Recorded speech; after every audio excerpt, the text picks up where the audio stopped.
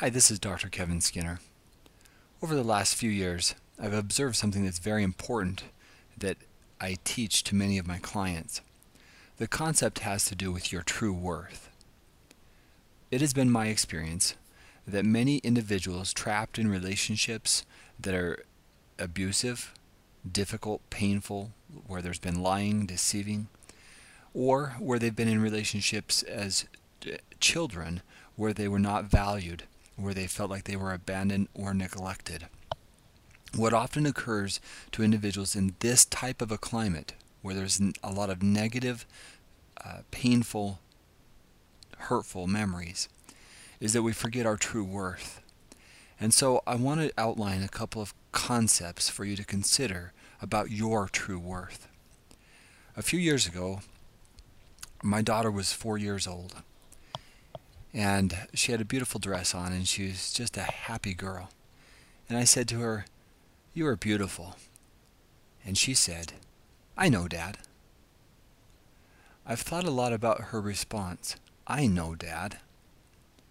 How did she know she was beautiful? Not from me. She already knew her true worth. When I ask adults about their early life experiences, some of them never had that kind of validation, but many of them felt early on in life that they were of value. Many times they were given that value by a loved one or a grandparent or somebody else who just a teacher, somebody who made them feel important. But more important than that, in life, I believe that we are born with an innate sense of our own goodness. And then it is only through life's experiences that we begin to question our worth and our true value. So it's important for each of us to consider what life experiences have hurt or damaged our sense of worth and value. If we understand this simple concept, we will realize that it is life's experiences that make us question our worth, not the legitimate, internal, innate part of us that knows that we are of value and of great worth. So I invite you to consider that. That's concept number one that we talk about in your true worth. The second part of your true worth is the things that you contribute, that you overlook, that are your core strengths or your core values. When we consider our worth, it can't become or it can't come to us from the outside. A spouse, a parent, while we need validation, a child, a coworker, while we all need validation, our core worth does not change. Our innate value, who we are internally, our values, our beliefs, our traits, that's us. That's our true worth. And as we develop those core strengths, those inner values, our worth continues to increase and exponentially go up because that's who we are. So we develop those strengths.